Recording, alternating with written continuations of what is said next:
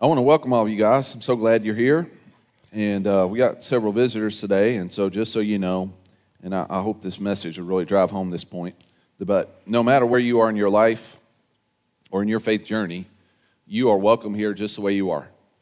Doesn't matter what anybody says or thinks about you. Doesn't matter where you are, where you're from, where you've been, what you've done. You're welcome here.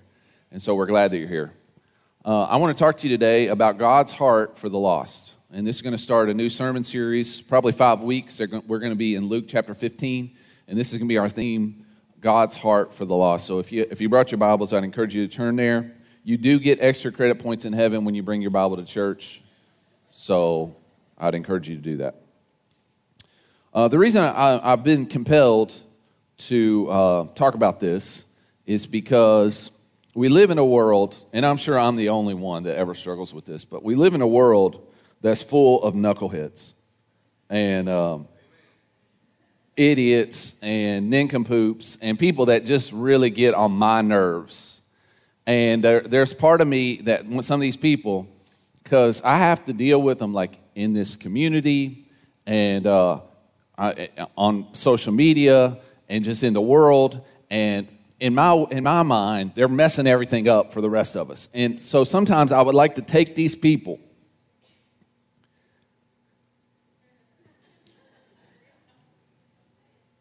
okay?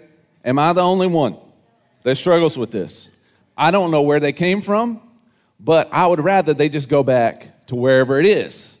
And it wouldn't bother me that much if they disappeared, okay? I'm just being honest, and this is just the preacher talking. I'm sure I'm the only sinner in this whole place that has a hard heart. I'm the only one, right? Nobody ever else feels this way.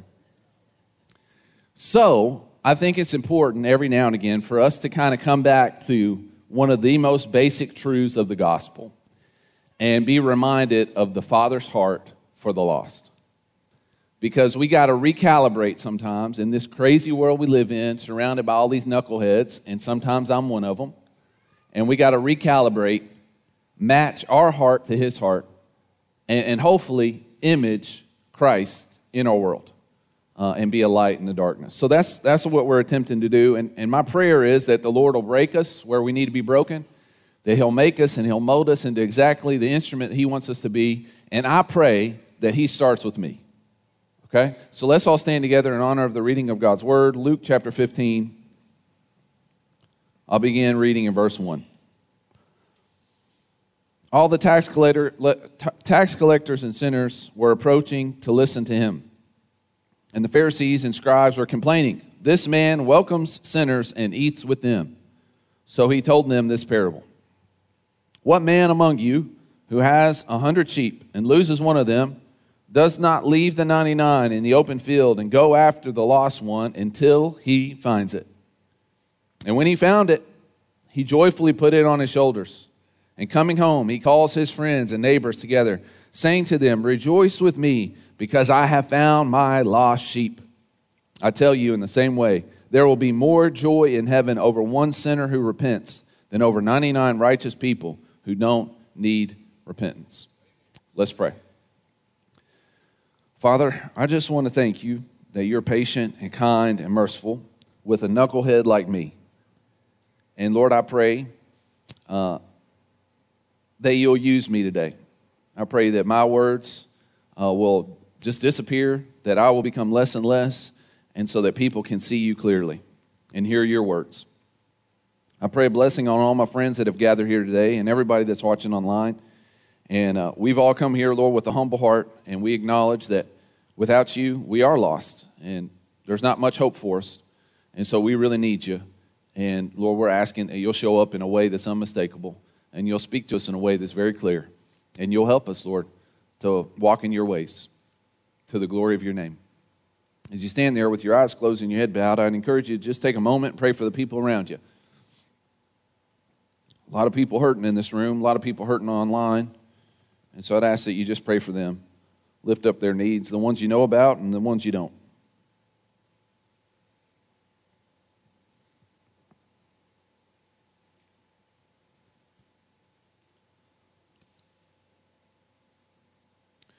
Take a moment and pray for our crazy city and county and state and country and world that we live in. that the Lord will make sense of it all.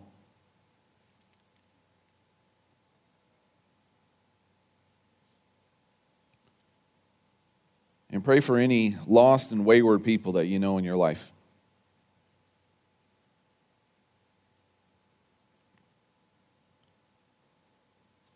Finally, take a moment and just pray for yourself. You can pray a prayer, something like this. Father, speak to me. I'm ready to hear what you have to say. In Jesus' name, amen. You can be seated. Luke 15, verse 1. All, now that could mean like literally all of them in this area, or it could just mean all types. Either way, there was a bunch. All of the tax collectors and sinners. So there's two groups there, and they're both equally bad in the eyes of the audience that Luke is writing to. So the tax collectors, they were traitors and sellouts and bootlickers. And what they did is they partnered with the evil Roman Empire who was oppressing the Jewish people. And so these Jewish tax collectors, these Israelite people, they went to the Romans and they said, hey, we'll help you if you'll give us a cut. And so they went around to all their neighbors and they started overtaxing them, extorting them, and all the money they could get out of them that was over what the Romans wanted, they kept. And so you could imagine, none of us like the IRS. If the tax man comes to your house, you're probably not going to be too friendly with them. You're not going to be excited about it. They really hated the tax man. Really, really. They were traitorous people. And then you also have sinners, okay? Now, we all acknowledge that we're all sinners. Nobody's perfect in this room. Nobody walks on water. Nobody's Jesus. But you got to be really, really, really bad in order for your whole community to call you a sinner. I mean, we're talking about bad. We're talking about criminals. We're talking about felons. We're talking about, degenerates. We're talking about the absolute worst of the worst that you can imagine.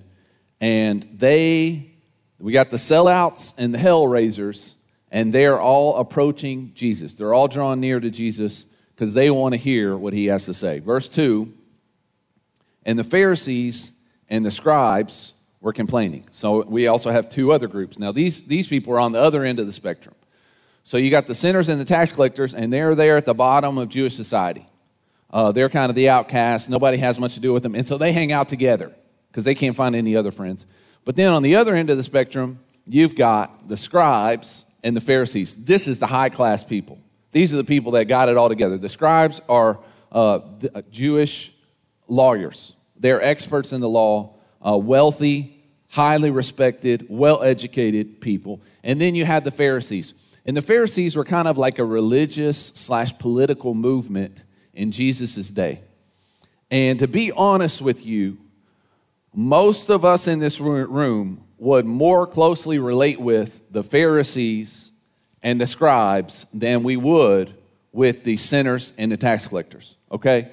Most of us would be much more likely to have a Pharisee and a scribe come over to our house because we would agree with them on a lot of the values. We would agree with them on a lot of stuff politically. We would agree. I know a lot of you, okay? You probably wouldn't feel very comfortable having some of the sinners and the tax collectors in your home, okay? You would hide all your nice stuff before they came over. Are you tracking with me? Okay? So the Pharisees, they were, like I said, they were kind of religious/political movement, and I want to explain that a little bit. What they saw in their culture and in their church, they saw a liberal drift.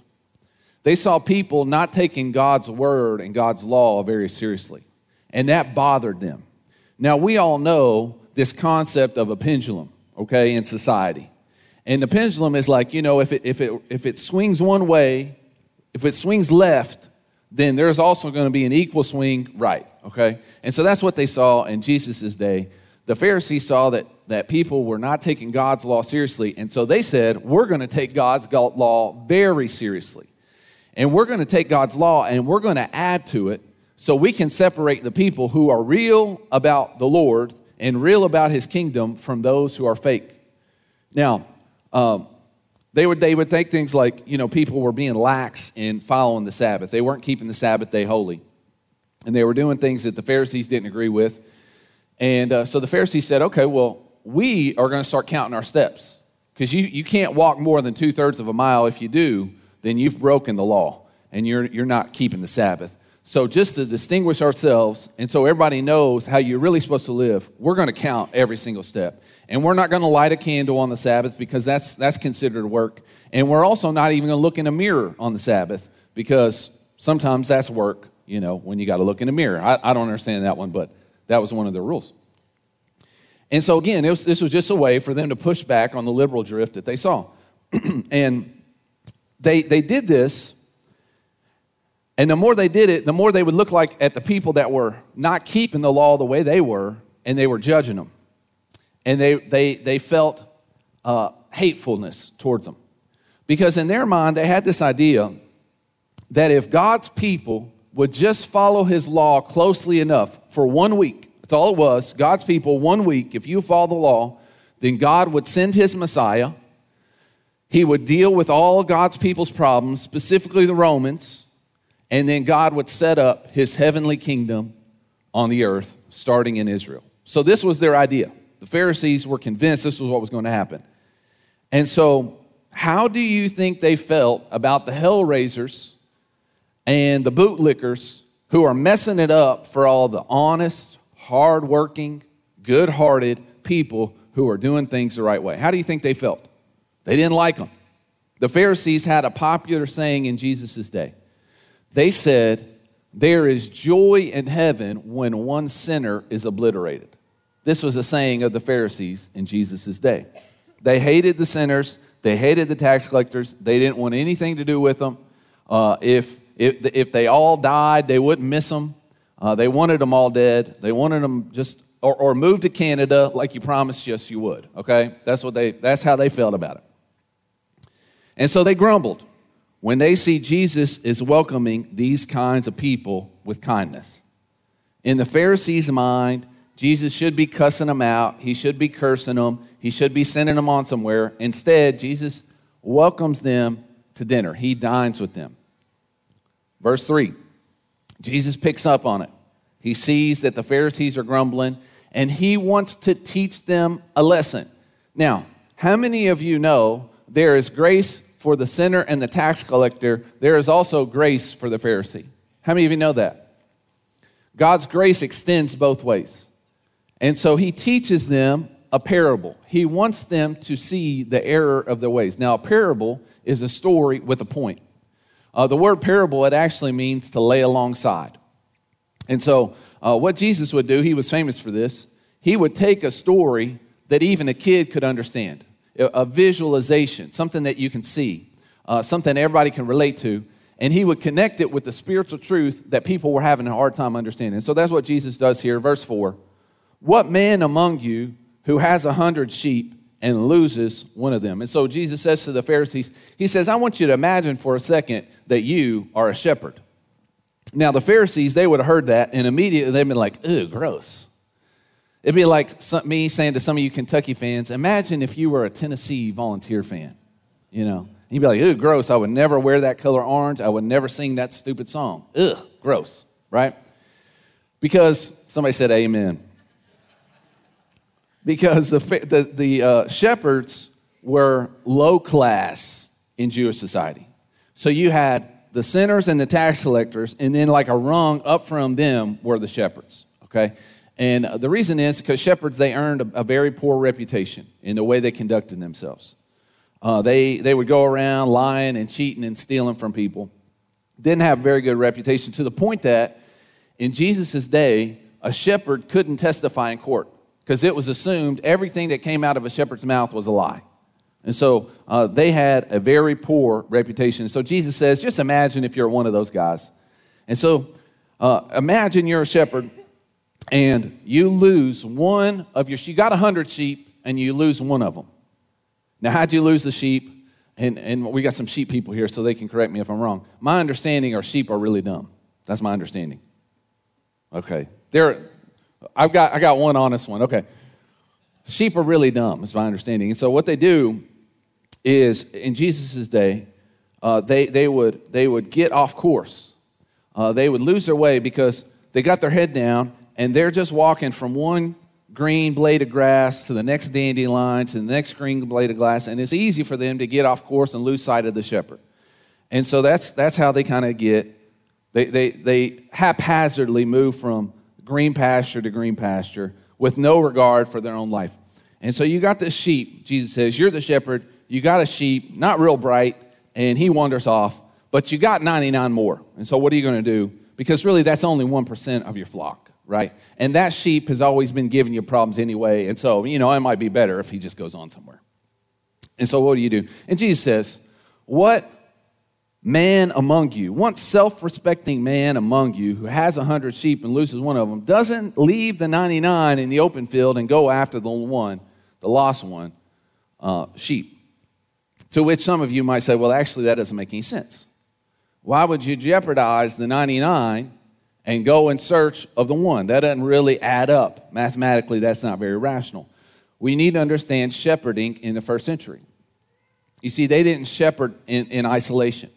The shepherds partnered together, they band together, and they would tend their flocks as a group. Now you remember how many remember watching Charlie Brown Christmas special? Okay? In the Charlie Brown Christmas special, one of the characters he's got, is it dust or flies? What's flying over his head? Dirt? Has he not showered? What's the problem with this kid? He's got a blanket, and he gets up on the stage and he reads the Christmas story. It's actually found in Luke chapter 2. How many of you remember this? Okay, in the Christmas story that he reads, he says that the angels appear to what? Does he say shepherd or shepherds? He says shepherds, right? Because there's a group of them. Okay, so Jesus is saying this shepherd leaves the 99 sheep with the other shepherds that he's tending flock with, and he goes in search of the one that's lost. Now that's important. I'm going to come back to this next week.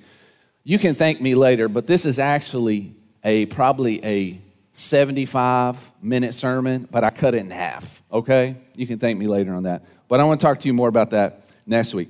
So I do want to say this. His search for the lost sheep does not compromise the 99 in any way. Okay, that's important. We'll come back to it next week. Jesus says, wouldn't a decent shepherd leave the 99 and search for the one? Because the lost sheep is in danger.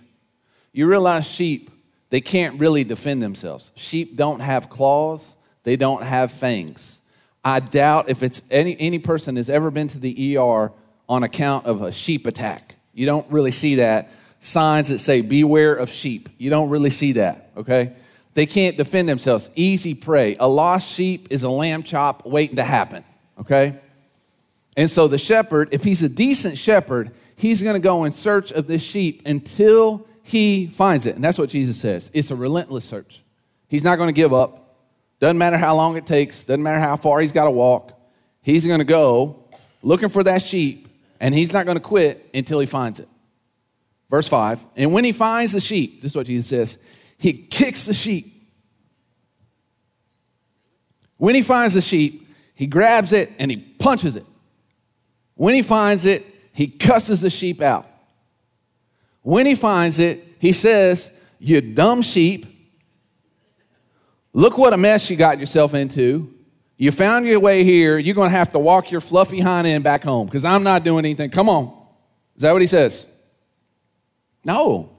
It says, when he found it, the shepherd, he stoops down, and sheep are not light. You know, a grown sheep is 100 pounds?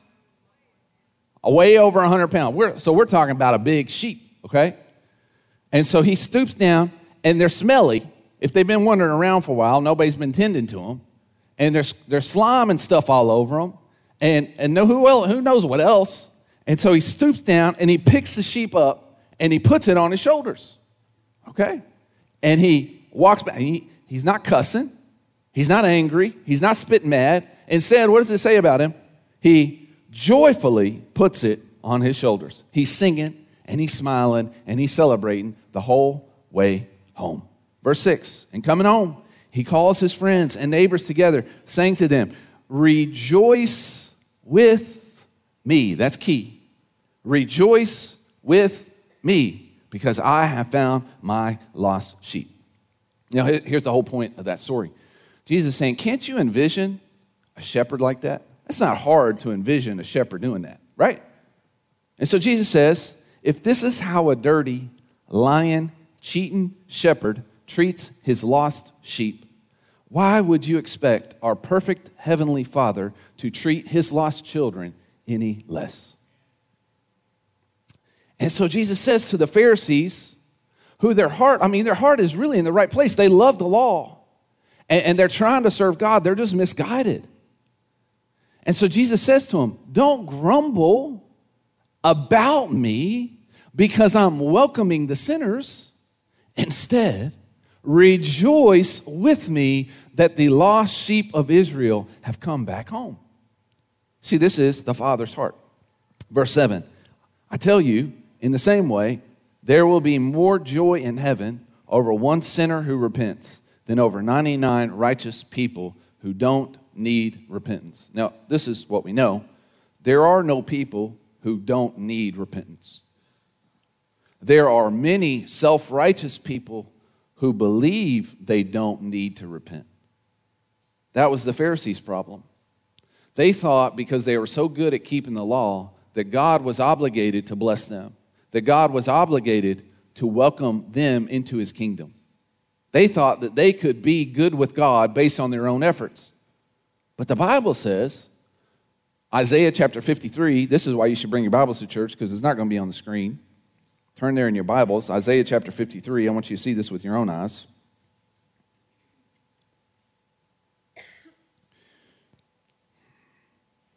There you're like 3 pages turning. That's good. Maybe you guys are screen people. That's okay. I wouldn't trust the screens too much. Because sometimes, lightning can strike one Sunday. That could happen. Maybe your phone will all of a sudden just stop working. That happens. iPhone's not perfect. Android, we know. Goodness gracious. Verse 6. We all, like what? Sheep have gone astray. Each of us has turned to our own way. Is that true? Is it? I think all of us, at certain points in our life, we lose track of what's right. We lose track of the shepherd, and we meander. We get distracted. Amen? We get distracted.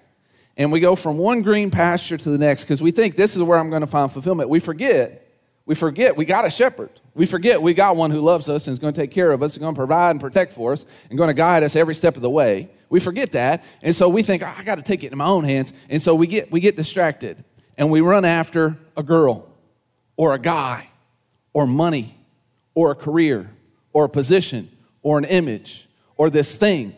We run after this thing, and we think this is going to make us happy. And all the way, we're wandering away from the path. We're wandering away from the person that God created us to be, and we get off track. And we end up in a place that we never thought we would be, because that's what sin does. It tempts us. It tempts us because it's appetizing. It looks good. It looks so green. It looks so tasty. And if I just could have that, then I'll be satisfied.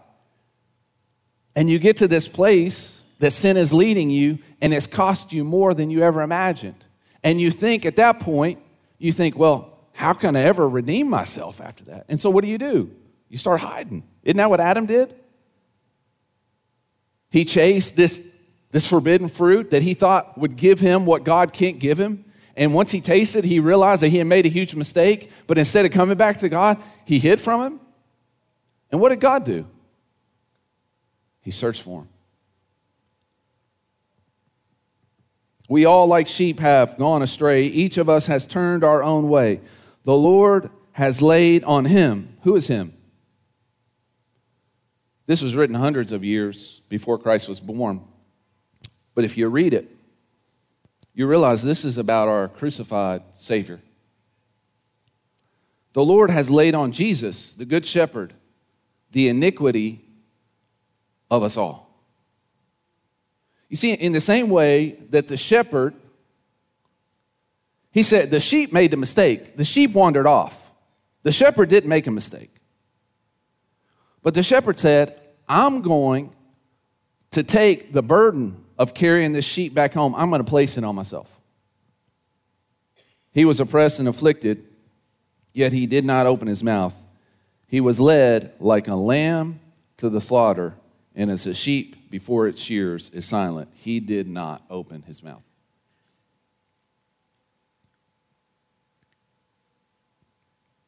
The Bible says, we all like sheep have gone astray. Each of us has gone our own way. But the good shepherd, Jesus Christ, he didn't just leave the 99 in the open field. He left the throne room of heaven. And he put on skin and bones. And he came down here to earth in search of you. And he was relentless in his pursuit. It didn't matter how far you ran. Didn't matter how much you tried to hide. Christ lovingly, persistently pursued you. And when he found you, he didn't cuss you. He didn't kick you. He didn't punish you. What did he do? He stooped down. He got on your level. He met you right where you were. And he cleaned you off. And he healed your wounds. That's what Isaiah 53 says. By his stripes we are healed. And then he picked you up joyfully. And he carried you home. Because here's the thing about Jesus, our good shepherd. He loves you enough to meet you right where you are. But he loves you too much to keep you there.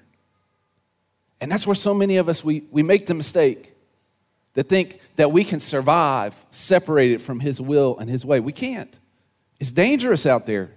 There's death out there. He's trying to save us from that. And so he picks us up and lovingly brings us back to where we belong. And to that, we all say yes and amen.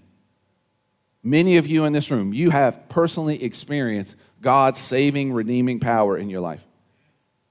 But here's the thing. In that moment, we need to realize two things. In that moment, the Bible says, Jesus says, heaven rejoiced.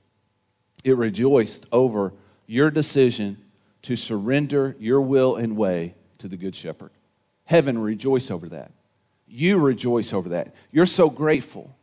The best thing that's ever happened to me is Jesus Christ. Amen? And so you say yes and amen. But here's the thing that you need to be reminded of today. That's not just true of you and people like you. It is also true of them. Who's them? The tax collectors and the sinners. God is pursuing the scumbags, the snakes in the grass, the worst of the worst, just as much as he pursued you. You see, heaven isn't a place for perfect people. Heaven is a place for repentant people. Heaven is a place for lost sheep who say to the Father, I lost my way and I can't save myself. Please forgive me and carry me home. Heaven is a place for forgiven people. And so I'd encourage you, be reminded today that God's grace is greater than every sin and every sinner. He came to seek and save the lost. He is relentless in his pursuit of the wayward. And therefore, listen to me, there is absolutely no sinner beyond the redeeming power of my Lord and Savior, Jesus Christ. So don't be like the Pharisee. They thought that the acceptance of the sinner came at the cost of the righteous.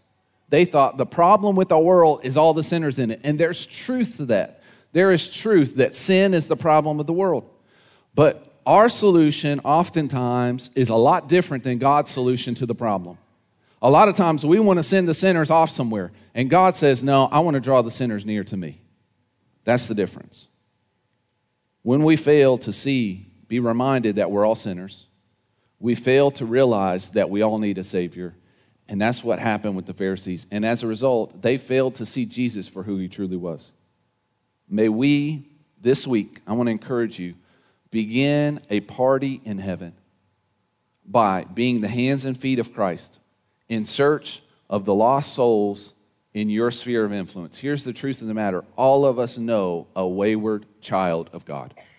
All of us do. You can be the hands and feet of Christ, doing all you can to help that lost sheep come back into the fold. And this is what you can be sure of. That action brings joy to your Savior. Pray with me. Father, thank you that you delight in redeeming and restoring the lost. Jesus, thank you for being our good shepherd who laid down his life for the sheep.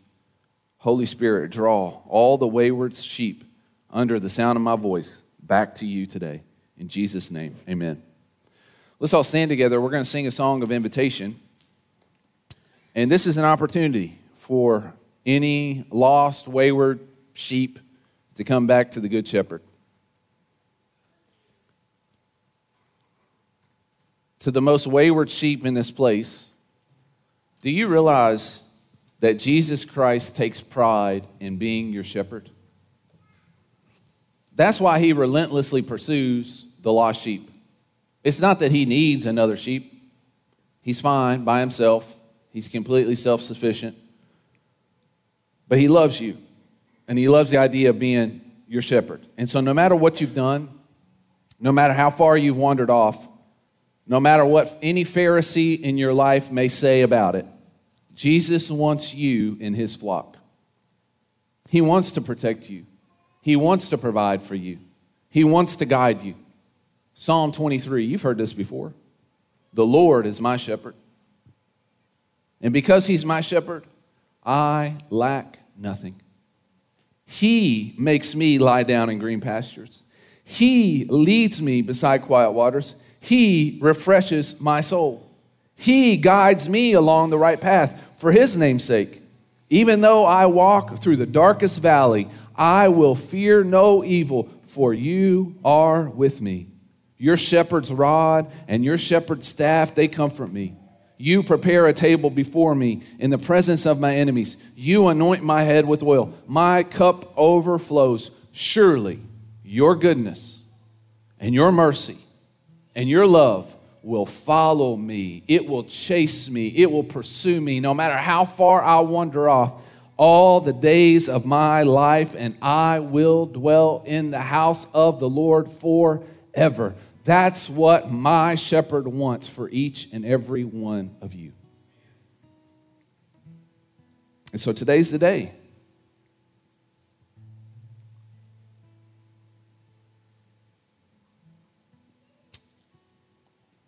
You're not here by accident. This is a divine appointment.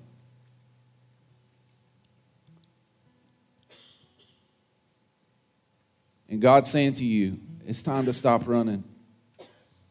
It's time to stop hiding. Stop putting off the best thing that will ever happen to you. In this moment, he is stooping down. He has come to meet you on your level, and he's got his arms open wide. He is ready to heal you. He's ready to cleanse you of all your sins. He's ready to be your shepherd. Will you let him? As we sing this song, I want to encourage you, come and talk to me. Let me pray with you. Let me tell you about your next steps. As we sing, come.